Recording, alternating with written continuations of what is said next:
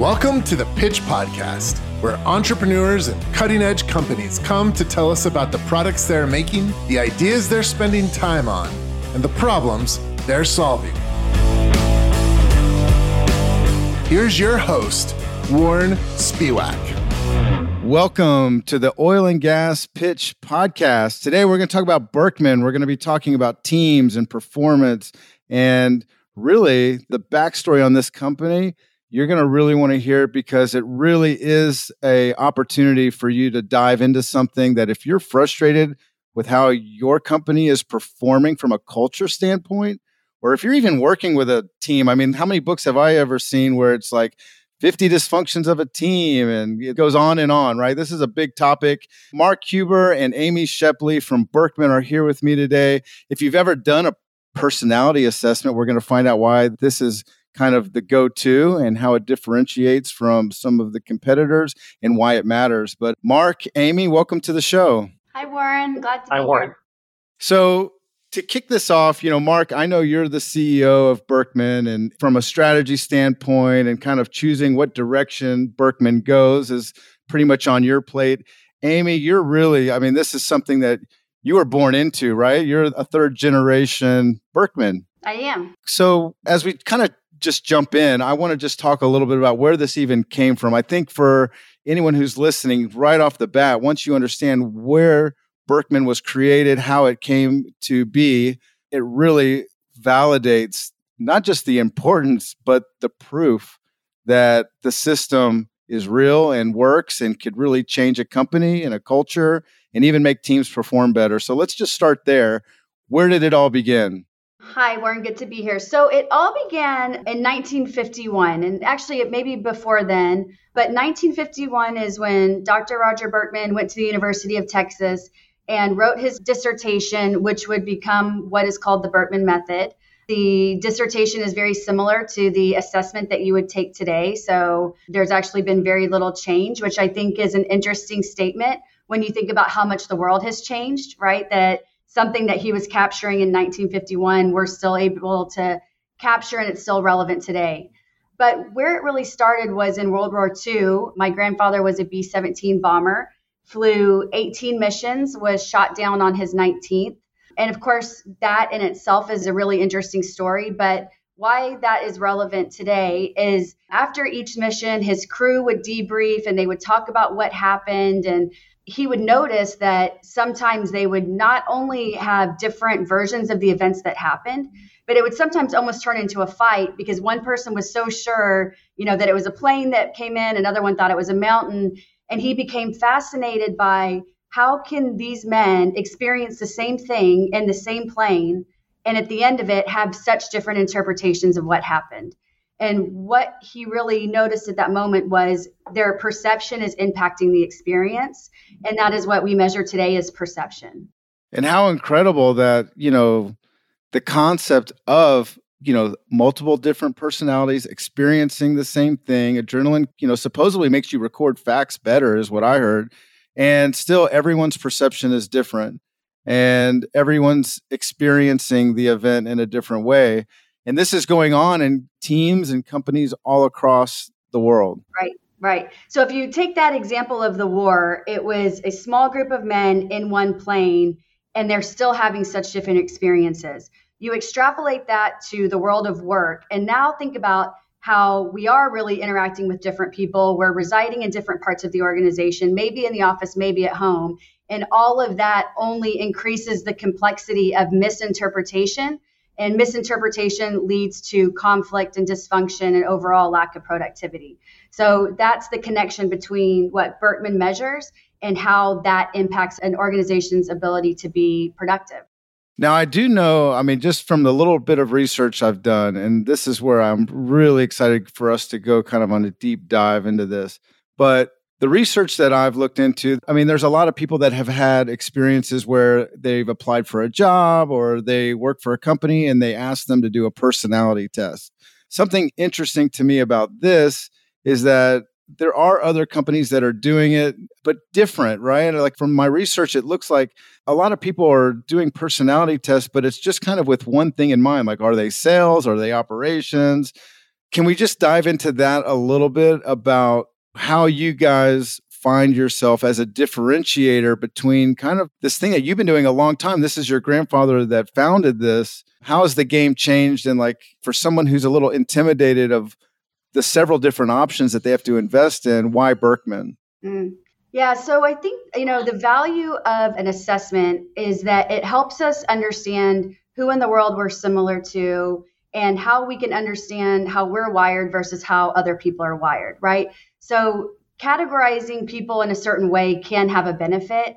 It also then becomes very limiting because it makes it seem like that's all we are. And so while we do have ways that we categorize people, the depth at which we measure a person's perception is so sophisticated that, just as a data point, you can't find another person with your Berkman in our database, right? So the way you see the world is so custom and unique to you that it's not like there's 10,000 people walking around having that same experience. Again, it's very unique and personal to you, which is impressive. And again, also lends itself to why humans interacting with other humans is such a complicated event, because we're not experiencing the world. We're not making sense of the world at all in the same way. It's crazy to hear that, because I think for all of us, I mean, for me, I've taken several personality tests that are part of like the application process. And to be like told that there's only 4 types of personalities that I could fit into really is disheartening.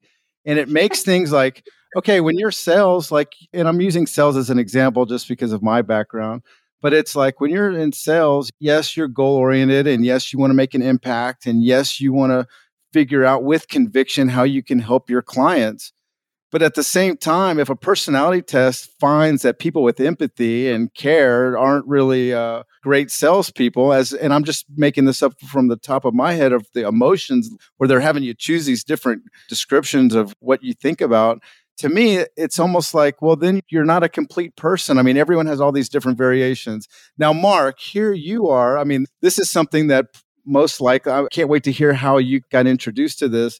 But as the CEO, you're not really client facing. Like, you didn't come in, I'm assuming you came into this really at first as an outsider. I mean, for you, there was something you probably had to learn more about and understand about Berkman, and ultimately chose to kind of lead the ship in the, as we get into this year and keep going.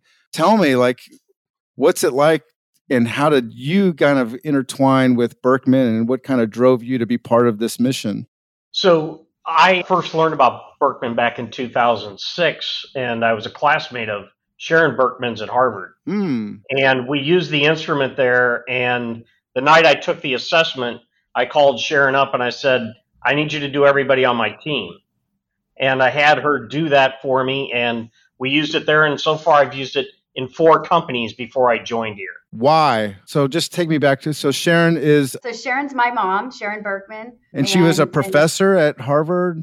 She was a classmate. A classmate. Okay. All right. Yeah. You told me that. I missed that. Mark in the same class. But what I think is so interesting about that story with Mark is that he actually reached out to Berkman and asked for his team to have their Berkmans done before he even saw the results. Wow. Okay. So all right. Actually, he hadn't even seen what it would say. And in his mind, he realized the container that was made through the questionnaire. He was like, whatever this is, I feel like I need it. Okay, so it's not even like you were in a class about this. You just happened to fortunately get to meet Sharon, and then she's going, hey, I got this really cool thing. You do the cool thing. And then what happens? Like, what comes out after that result created that interest into Berkman itself, where you, like, was it something you noticed it said about you, and then you're triggered to say, oh my God, this could help me at work. This could help me with the people working on my team.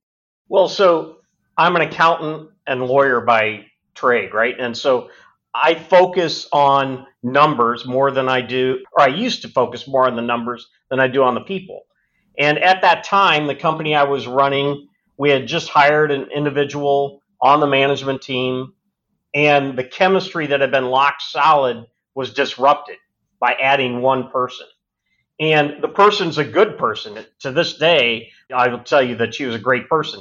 But we had something bad happening there. So we used it to start working with the team to bring us back to a place where we could be effective.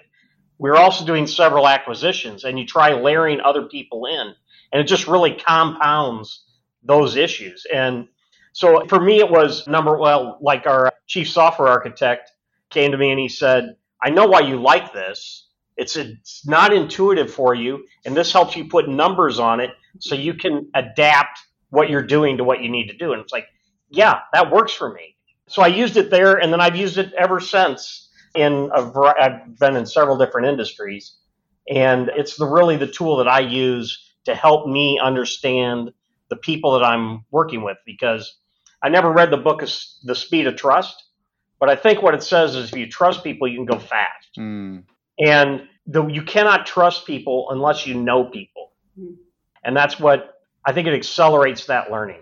Wow. And if I'm hearing you right, it's almost like, to use the word numbers, like here it is, you're an accountant, you're analytical, you're one of those people that needs facts to like understand how to subjectively make adjustments.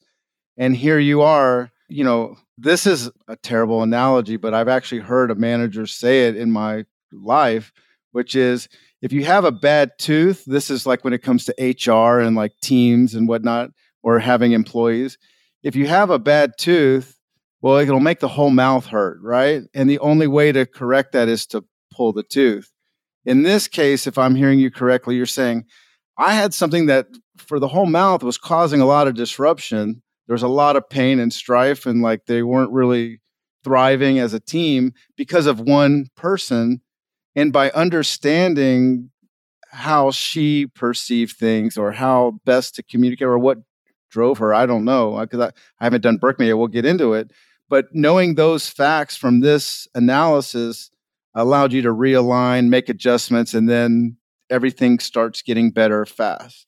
Yeah, and I think you put your head on it, and I love the fact you use a dental reference because my dad was a dentist.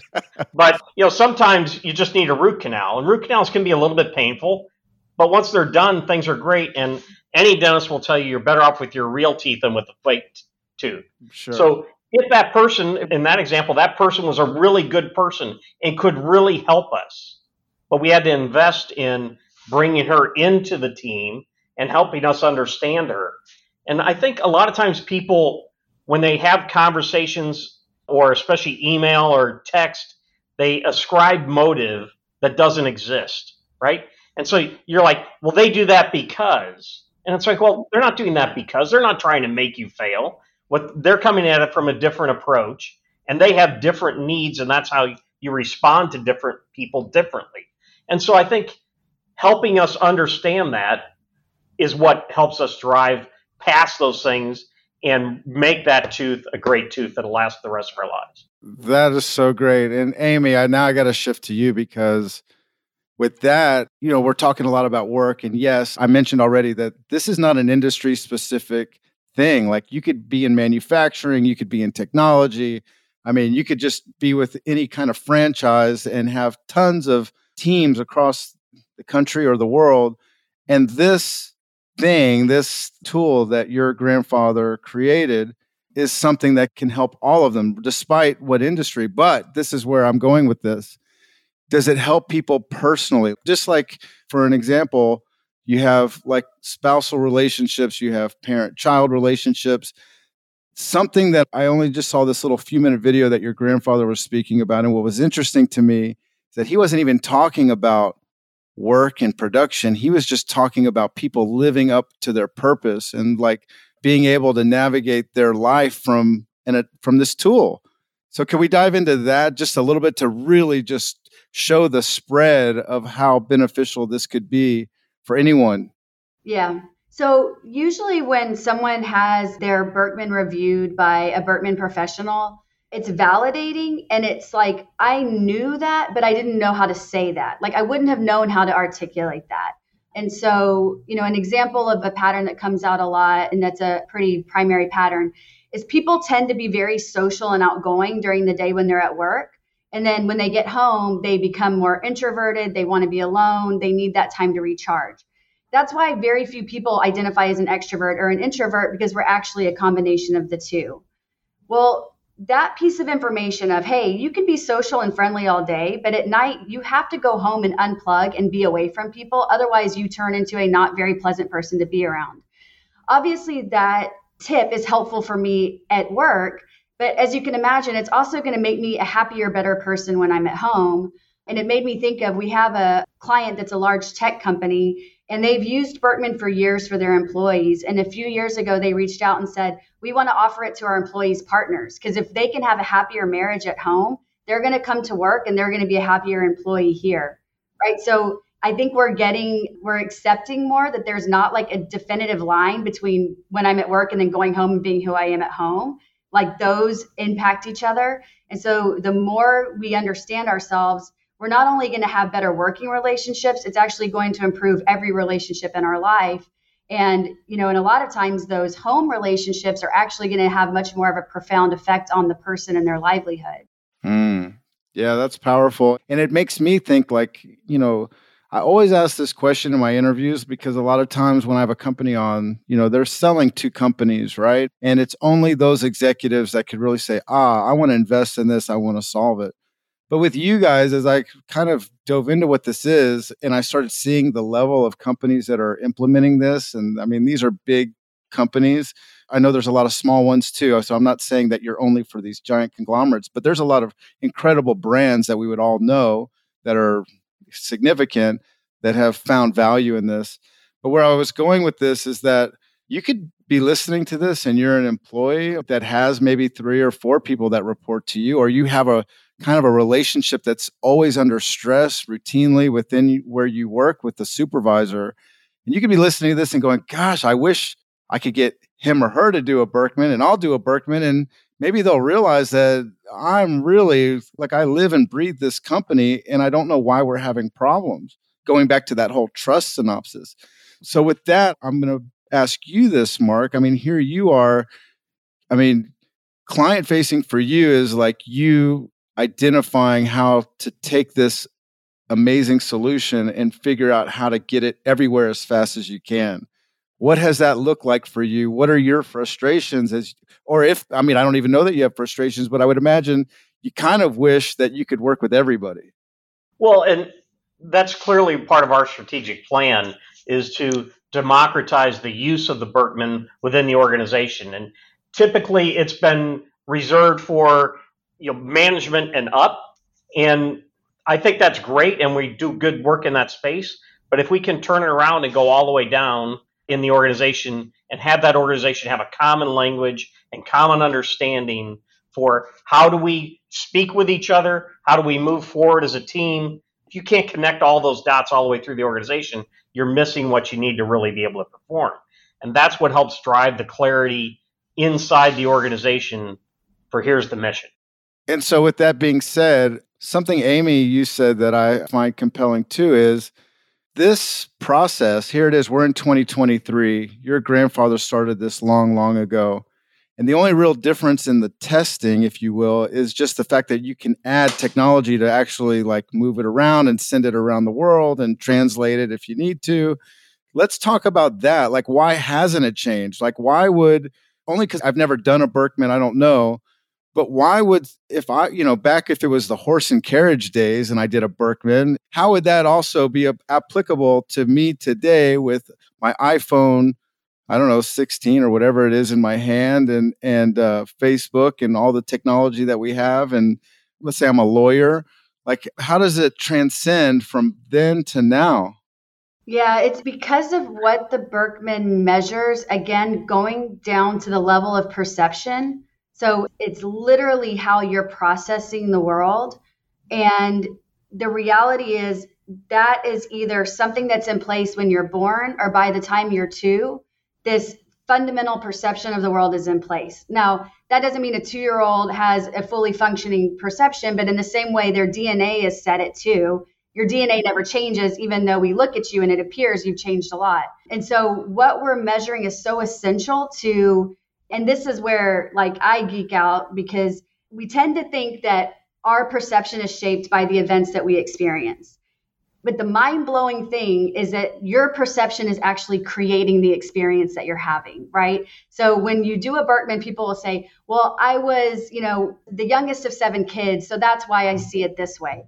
But someone else from that family or the exact same experience would have the opposite perception, right? So the perception is predicting what we look for that we then think is creating the experience, but it's really the source of it. Everything in our lives, every relationship that we have, every job we have is all rooted in this original perception that's very stable. And there's just nothing else out there that measures that. So you've got this unique data point that's really showing you how a person is making sense of the world and how they're creating the world that they are living in. Every person's experience has nothing to do with what they've experienced in their life and everything to do with their perception that is telling the story of how they're going to make sense of that experience. And just as a kind of example, we can see people like, do you look for the good? Do you tend to be more optimistic? Or do you see problems as opportunities, right? So you're more oriented towards that. And there was a training and a guy said, I grew up in South Africa and apartheid. So of course I don't trust people. Like, look at my youth. How could I? And I said, I absolutely can't argue with that. There's nothing I can use to compare to that. But what I do know is Anne Frank, when she was in the concentration camp, her very last statement was, I still believe people are good. So for her, she had these experiences, but her perception kept saying, this is the exception to the rule. These people are acting this way, and they're not acting like real people because real people wouldn't do this. So she kept making sense of it by saying, the world is a good place. People are good. She looked for that even till the very end. Other people, and I'm one of these, like I tend to be someone that I kind of look for the opportunities. I like the messy side of life. Like that to me resonates more. And I'm going to experience the world that way because I am wired literally to look for that, right? And we see that as, again, a strength. When you are looking for problems, you're looking for problems to solve because you believe things can be better. So it's not a negative trait, even if to some people it may be perceived that way or interpreted that way. That's powerful. And then Mark, going back to you, so you are an accountant, you see this work, right? I don't know if you gave me the full answer, but you became part of Birkman with what do you think was really your personal mission of what you saw the result could be, with you being part of this and really kind of leading all the teams? Well, so the day that we told the company that I'd be coming in, what I told them is we have all seen the power of this instrument and the impact it can have on a human being. Our job is to make sure everybody in the world can have that because that's how we will impact the world. Okay. And not to just be all over the place, but this kind of takes us down a totally different thing, but it's a thought that just came to me, is that from what I saw just by kind of clicking around on the Birkman site, is that there is no option for you just to take the test and get your result and take a look at it and just kind of self-drive this entire analysis. Almost like technology, like the people that are really moving and shaking in technology are the ones that say, yes, technology is critical, but so are people. And there's the blend of making sure you're balanced in how you're approaching it. With Birkman, I want to say, in all of these personality tests, I literally have seen the ones where it's giving you 4 really bad things that could happen. It could be a big event, could be as an example, it could be comparing having a heart attack to having a car accident to some major terrible event. And they just want you to choose one, right? And at the end of you doing that 85 times, there's your personality, which most people would be like, I don't really, they're all different and they all one affects a large group, one affects maybe just one person. I don't know if anyone died in that car accident. How much responsibility do I have to answer this whenever there's no elaboration into what they're really asking? But anyway, but all of those are so confident in their stupid questions that it's at the end of that, they're going to tell you what your personality profile is, right? Off of how you felt for this 1 minute. Birkman is saying, and I do want to ask kind of an example of what the questions would be different than that, but also you guys are also going as far as saying, hey, I don't want your money right now. You cannot order this test unless you're going to agree to do the process and actually meet someone that can translate this. At least that's what I read. So correct me if I'm wrong, but that's a whole lot of response. And I'll let you both kind of correct me or reflect on what I'm saying. Yeah, so Berkman is the most sophisticated non-clinical assessment on the market. So it's rooted in positive psychology. There's no bad Berkman. It's more of like, let us see how you're seeing the world versus it being a right or a wrong. But to your point, the data and the reports on their own are powerful.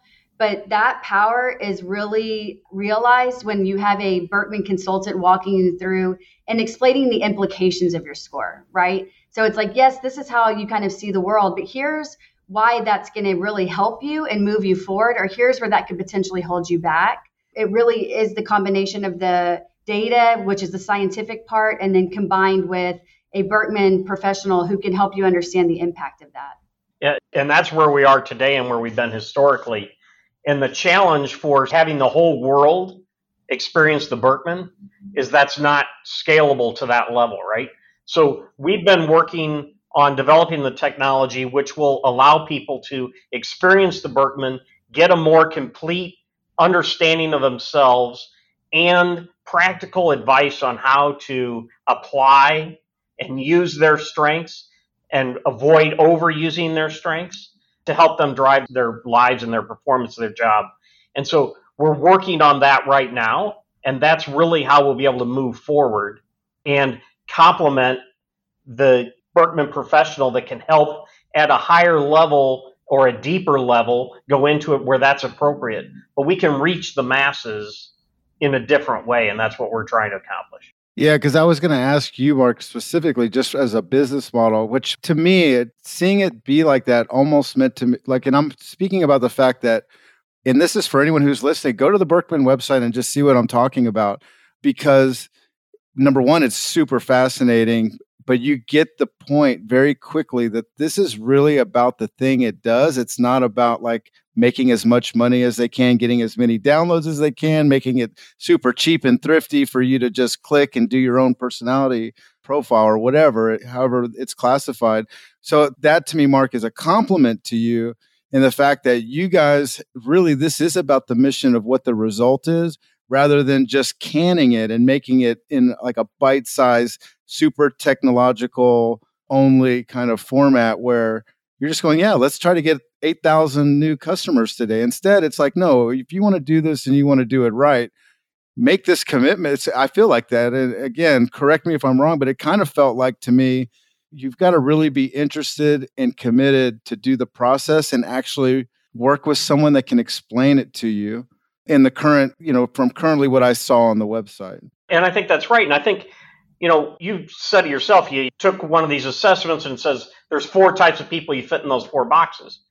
And I believe words have importance. And if you say to me, you have 1 sentence to describe yourself, I'm offended by that because I think I'm more complex and interesting than that. Yes. And I think everyone in the world would think that, right? Yeah. So we allow for that language. We allow for that expansion of understanding of who a person is. And to put somebody in 4 boxes or 16 boxes isn't rational. And Amy alluded to this earlier when she talked about, there aren't duplicates in the database. We have a 72-year-old database that has no duplicates in it. Wow. We're used on all 7 continents, and there's no duplicates. And that says so much because, again, without me doing it, I'm assuming that if I were to read any one of those, if I had someone who actually could translate it for me or help consult me on it, I would be able to take away from it what might be the best way to communicate with that person, what might be helpful to motivating them potentially,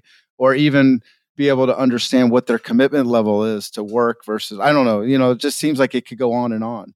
Absolutely. And so far we've been talking about a kind of a one-to-one relationship, person to person.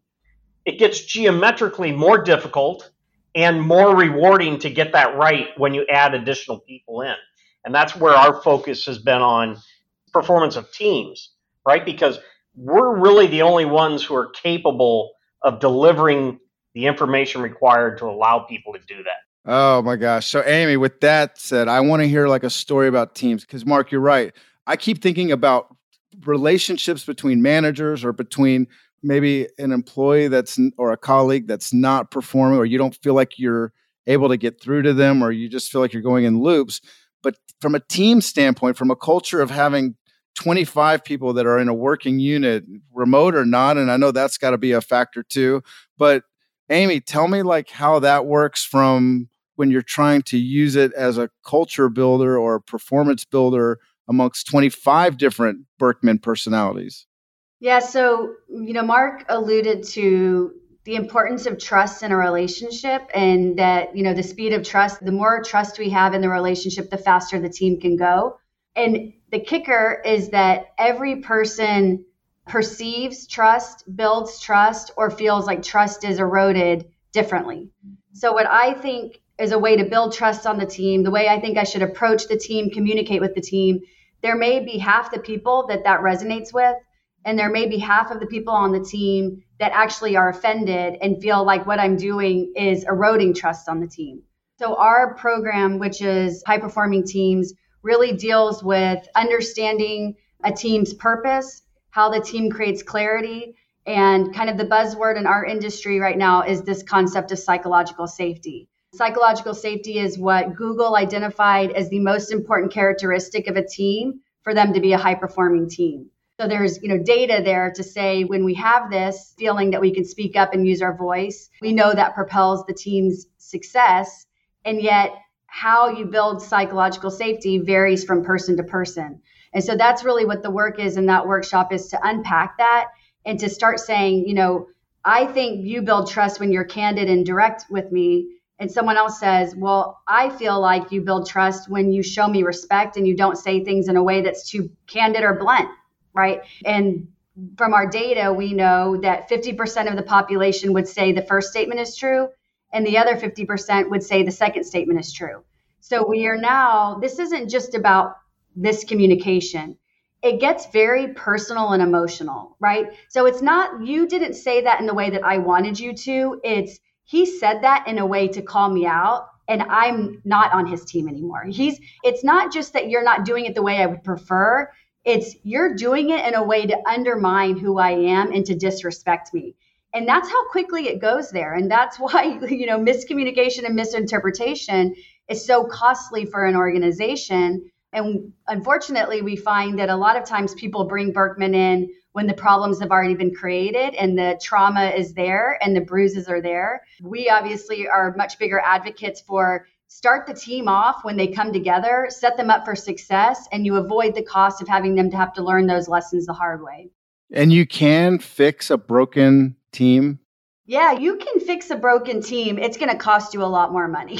Right? So it's a lot better to, when the team comes together, if it's a new project, if it's a cross-functional team, you're better off making that investment on the front end rather than letting it go south.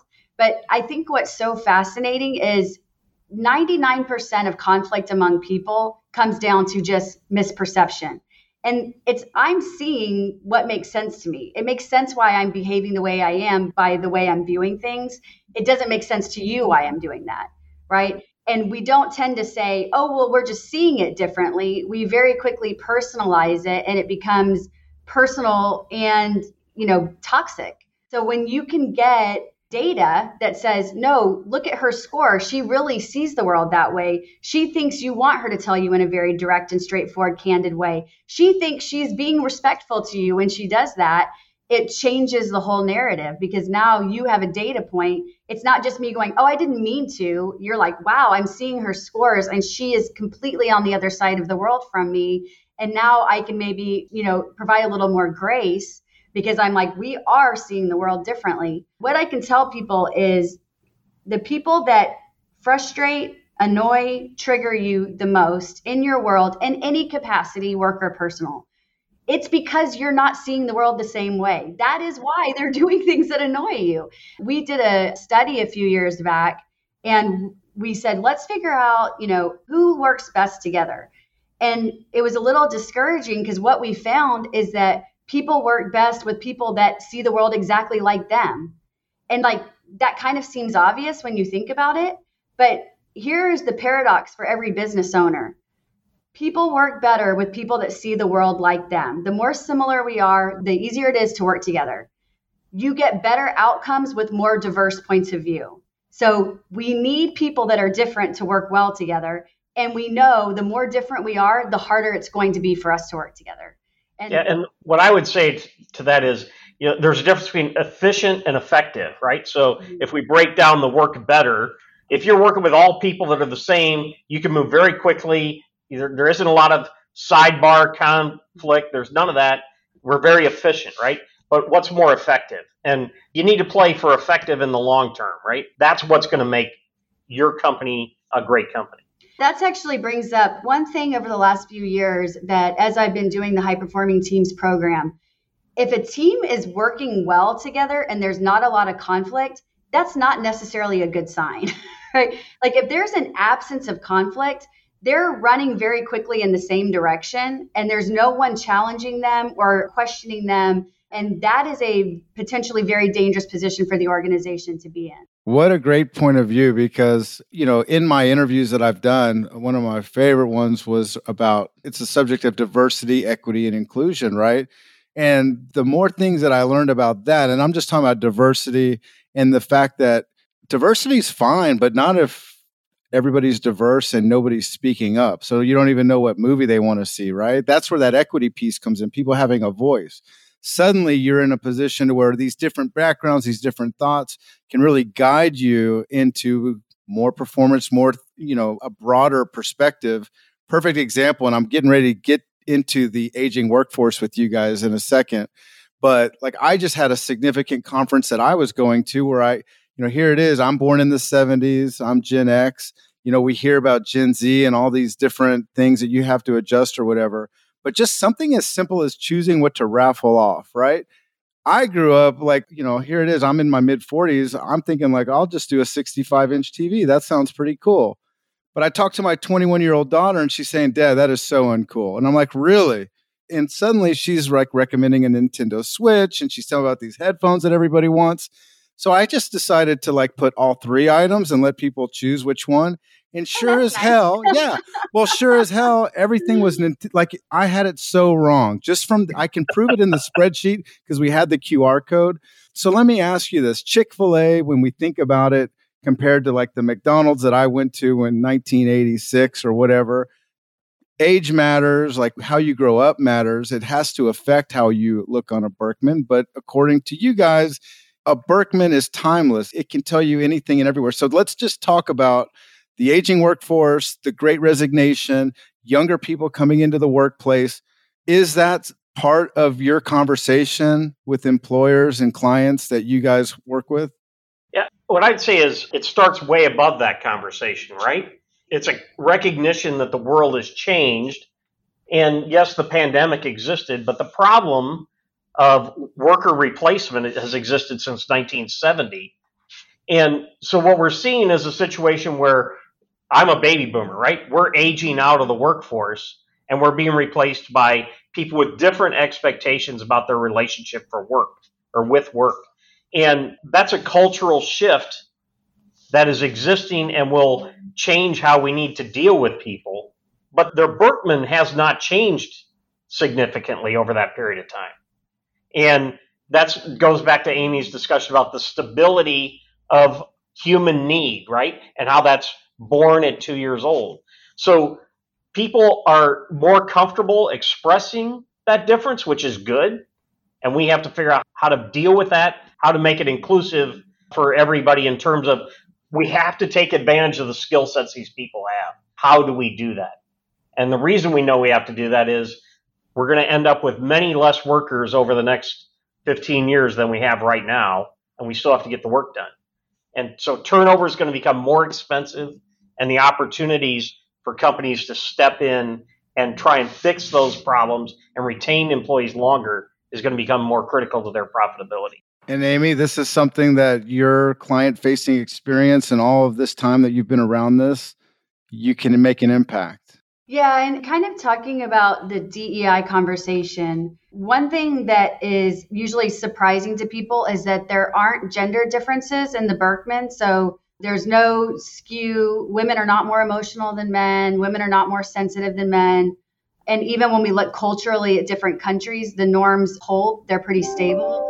So while it may seem that certain things about us, we see these differences in terms of how we're perceiving the world, it tends to be very consistent.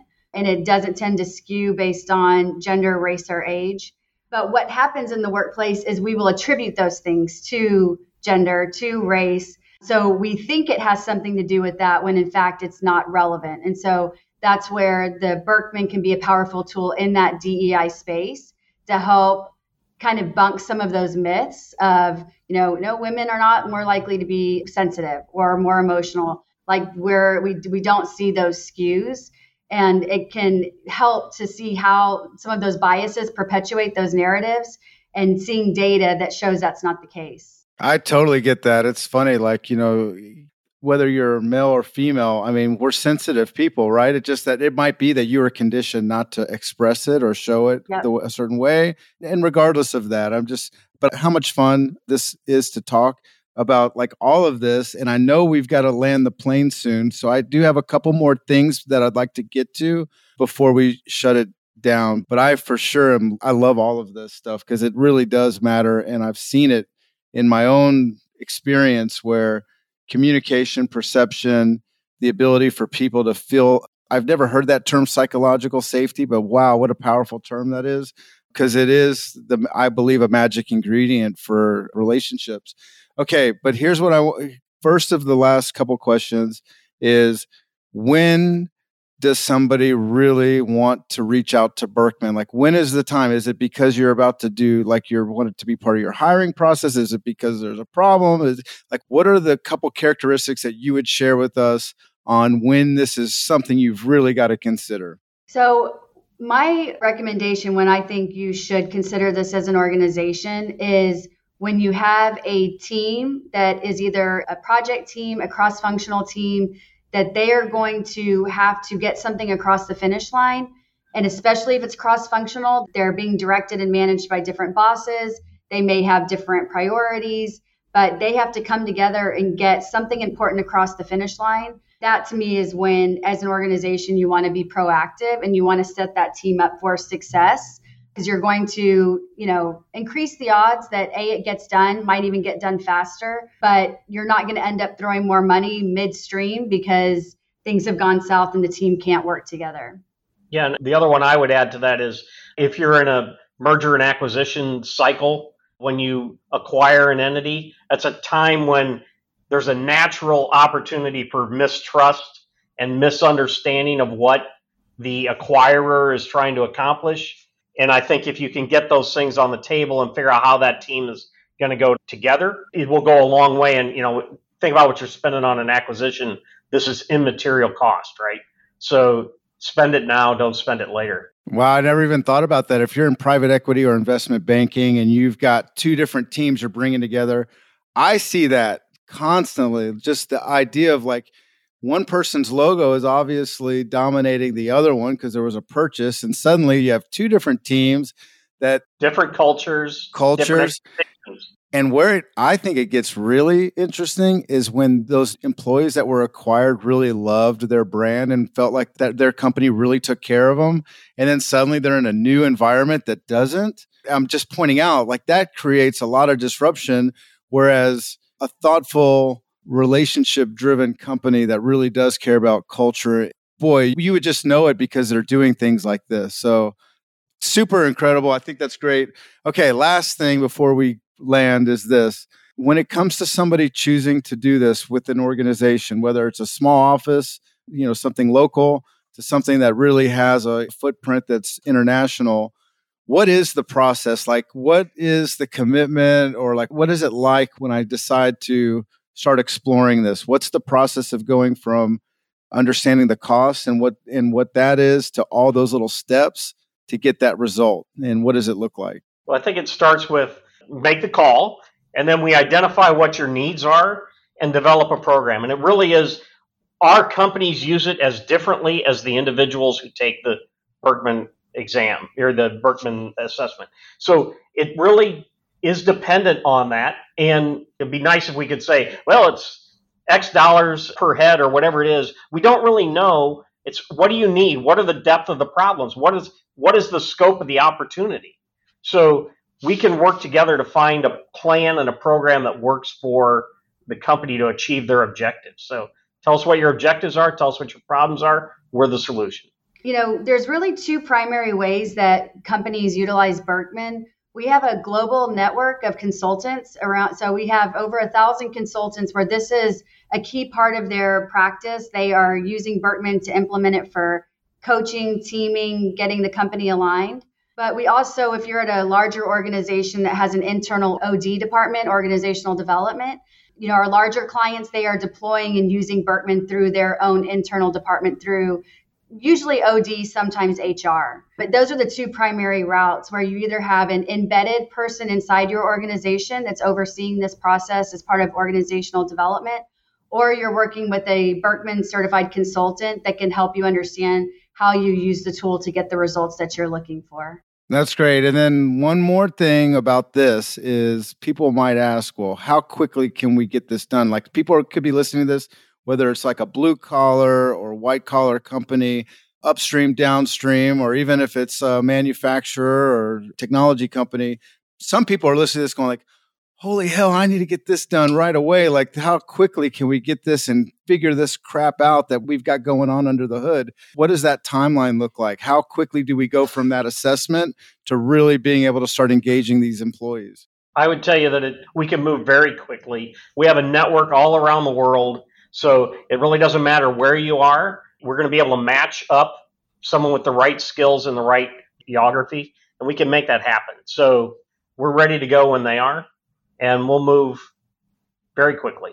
Well, thank you both. Listen, I think the people factor, I know, Mark, I was kind of giving you a hard time earlier because I'm just saying I can't just go online and just do it. There's a people factor to this. There is, for lack of a better word, a bedside manner to being able to take a Berkman and really not only just receive that information, but also kind of know how to maximize and optimize what you're learning. So I want to tell you guys, I found that to be a huge differentiator in everything that I've looked into. I just want to thank you guys, whether, while our audience is very heavy oil and gas, this is one of those episodes that I find that I would share with all of my ecosystem. So thank you, Amy, very much. Nice to meet you. Mark, if you guys want to get a hold of either of these two, I'll have their contact information in the show notes along with their LinkedIn profile. So thank you both. Thanks for being part of the Oil and Gas Pitch Podcast. Thank you, Warren. Thank you, Warren. Bye. Bye. Check us out next week for another fun and growth-minded episode of Pitch Podcast, where companies join us to share their solutions with the world. Sign up for our mailing list to learn more about our upcoming events at oggn.com.